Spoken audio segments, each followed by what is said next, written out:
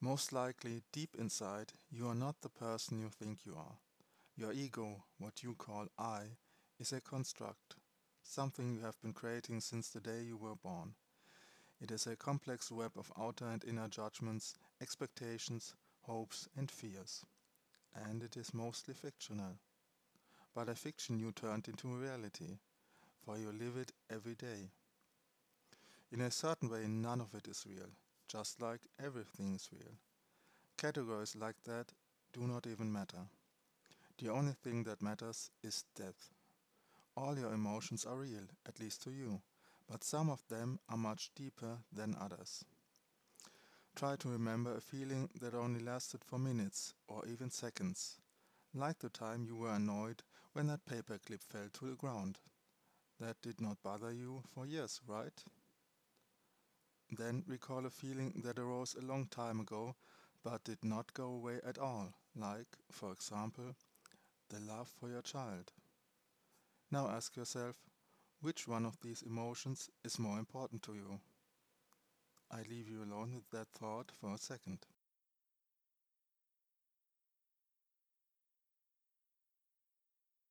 To you, all your emotions are true, but they all are either more superficial or more profound. The more superficial a feeling is, the faster it will fade. Your deepest emotions will stay with you forever. Of course, how long a feeling might last is something you will only find out after the fact.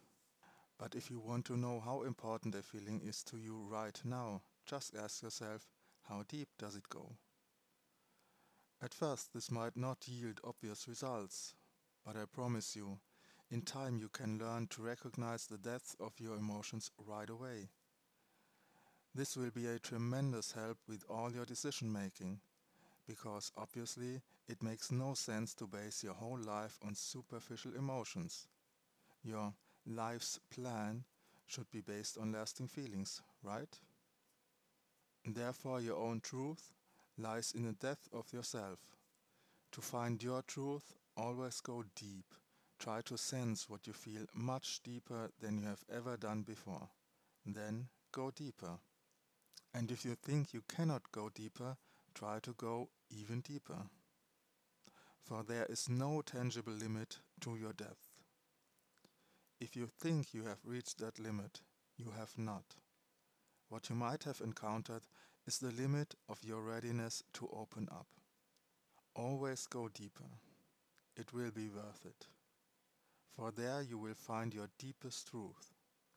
To paraphrase a previous statement, your actual life's mission is to be your deepest self.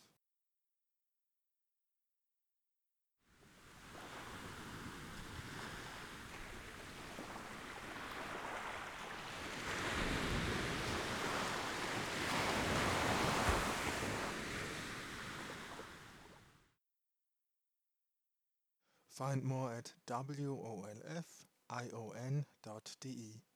Thank you for listening.